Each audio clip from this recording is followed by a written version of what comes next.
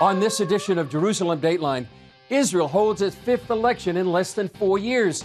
Will Benjamin Netanyahu return as Israel's prime minister and end the political gridlock?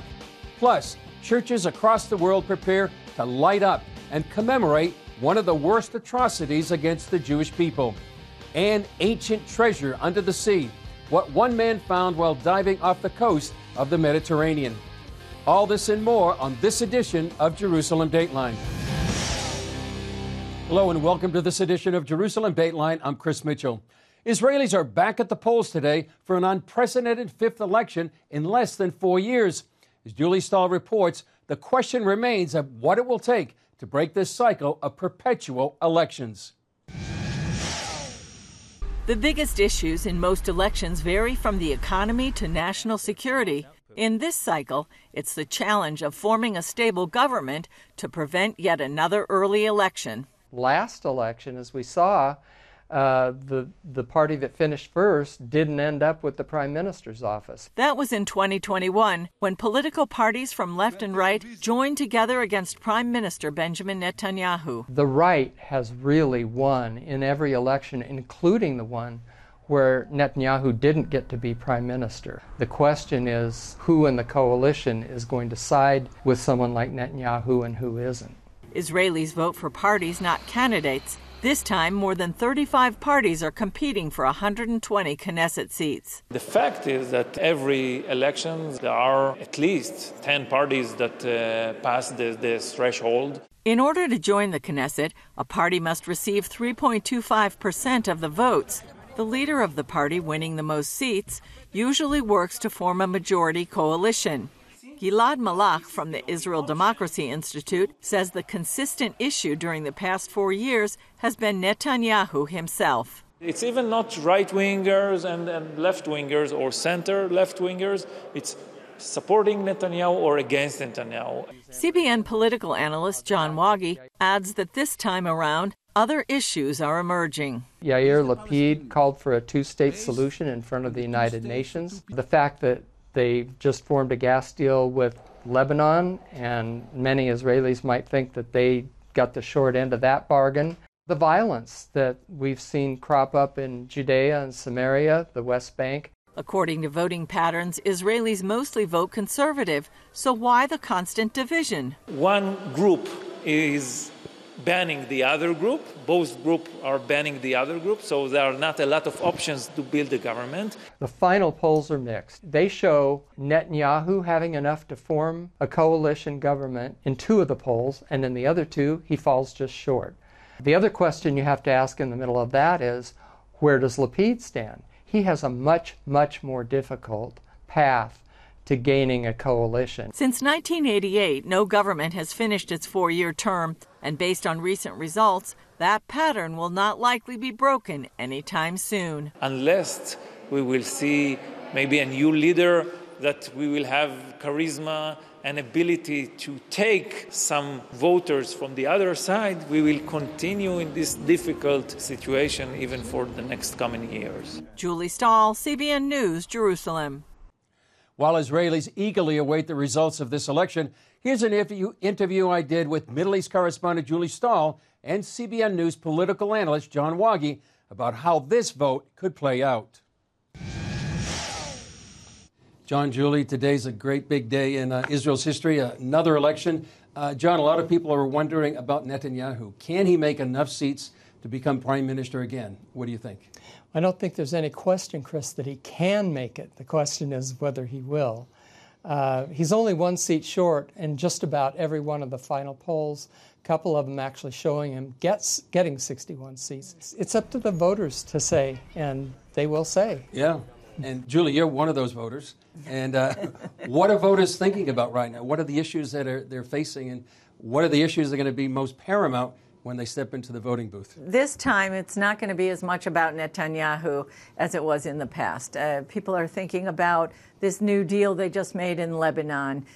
They're also thinking about security issues. There's been a huge upsurge in Palestinian terrorism, especially in the territories.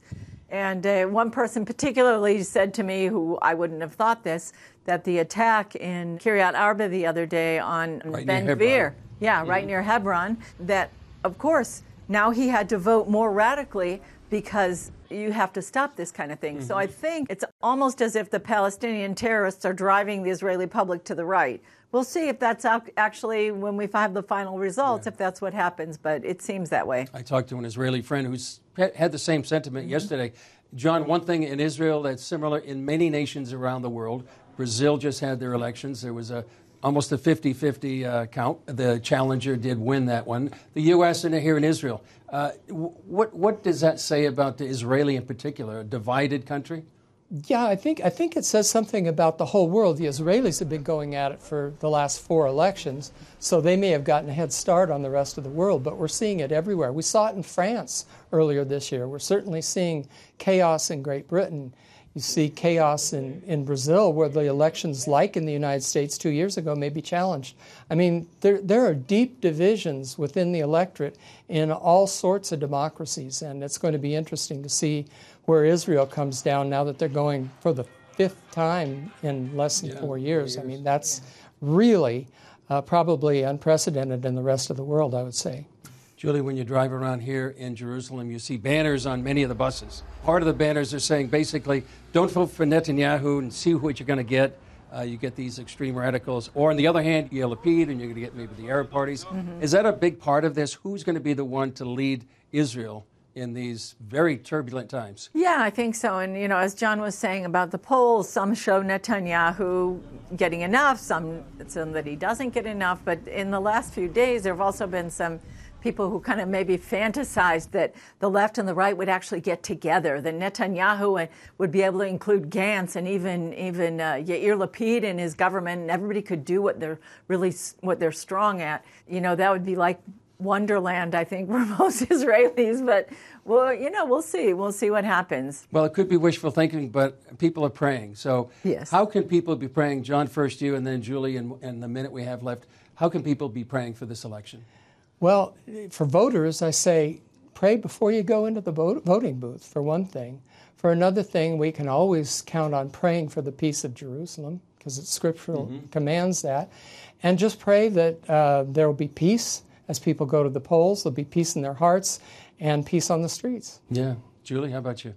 Yeah, I would just say mercy, that God would really show mercy on his people and somehow pull together, reconcile these forces enough, that somehow they'd let bygones be bygones and be able to, humble themselves and join together to form a good government. Yeah, and the psalmist did say that one day that, unity, brethren dwelling together in unity is like the oil running down Aaron's beard, and we would hope and pray that could be true by Wednesday morning when all the election results are in. Yes. All right. John, Julie, thanks for joining me. And thank you. We'll be doing more analysis and reporting once the results come in. Well, we also took to the streets to hear from Israelis about what's on their mind this election. Let's hear what they had to say. So why are you here today? I'm here today to try and make a difference. Who are you voting for today? So in America, we don't tell people who we are voting for, so I'm carrying that over with me. I'm voting for Itamar Ben-Gvir. I know I'm voting for Meretz. We cannot say. It's classified. I don't know yet. I vote for Bibi. He's a great leader, and he has experience. And that's what we need in the Middle East. For Yair Lapid, because he's shown that he's a very successful person.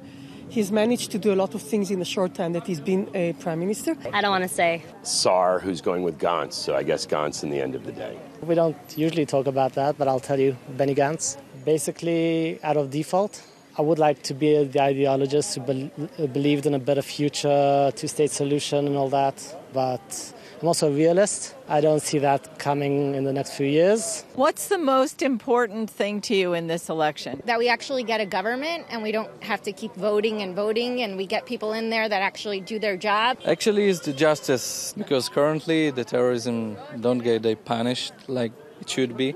First of all, the fact that there's no ecological agenda in any other party except Meretz and Avodah is absolutely astounding. And the second part is that they have a commitment to resolving the Palestinian-Israeli conflict. It's stability and, of course, security. For me, it's important economic. Security, the economic, to be together. All these people must to be together. Stop the rift we have in the people between the left and right, religious and non-religious, Arabs and Jews. Financial improvement, security, democratic legislation. So what do you expect as an outcome from these elections? No, I don't know. I'm nervous. I hope the extreme doesn't take over the agenda. I hope it will be the last time. We need to stop to fight each other and to make the decision to be together. 4 years of non-elections, so we can forget about it. I enjoyed our last government, even though it didn't last that long, because of the unity aspect of it. But I think we're going to have another election very soon. I hope we won't have another election, and I hope it will be a Zionist government without any non-Zionist parties. Coming up, if Benjamin Netanyahu wins this election, who will his potential coalition partners be? We take a look when we come back. If Israeli election polls are accurate, Benjamin Netanyahu's Likud party will have a 50-50 chance of building a coalition government. CBN Middle East correspondent Julie Stahl looks at who might be his partners. The main possibilities to join Netanyahu would be the religious Zionist Party, as well as the ultra-Orthodox United Torah Judaism and Shas parties. I think Israel is supposed to be democratic and Jewish. I don't accept the separation. I think that if Israel will be more Jewish, it will be more democratic, and it will be more democratic, it will be more Jewish, because the public in Israel is very strong in its Judaism. Knesset and religious Zionist Party member Simcha Rothman has seen an upsurge in support during this round. Many supporters come from communities in Judea and Samaria that have been sidelined by the current largely secular government and recently attacked by terrorists. Israel is a very conservative society politically, in the way of life, in the culture, in the family. The second Israel will be able to decide its faith democratically, you will see the people choose more Jewish values, because that's what the people in Israel want. Jews of American and European descent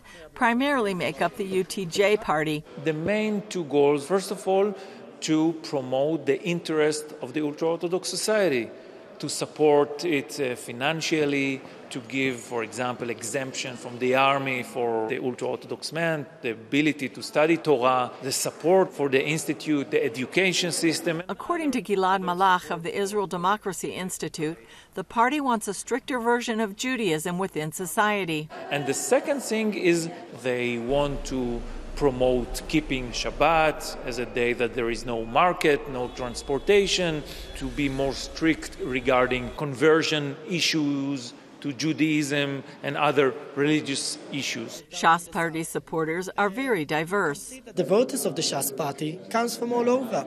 We have votes from the Arab villages. We have votes from downtown Tel Aviv. We have votes from Jerusalem. We have across the country.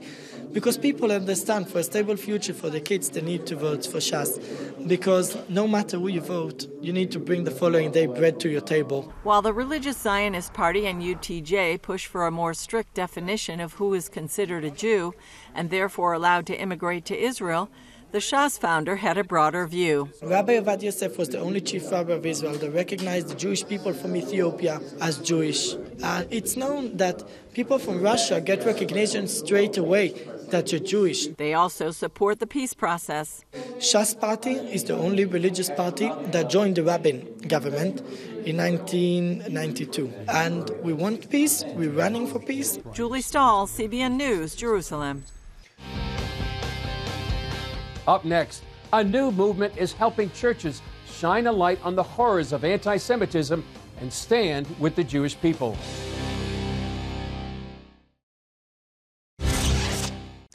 This November marks 84 years since Kristallnacht, or the Night of the Broken Glass, when the Nazis unleashed a wave of anti-Semitic violence on Germany's Jewish community.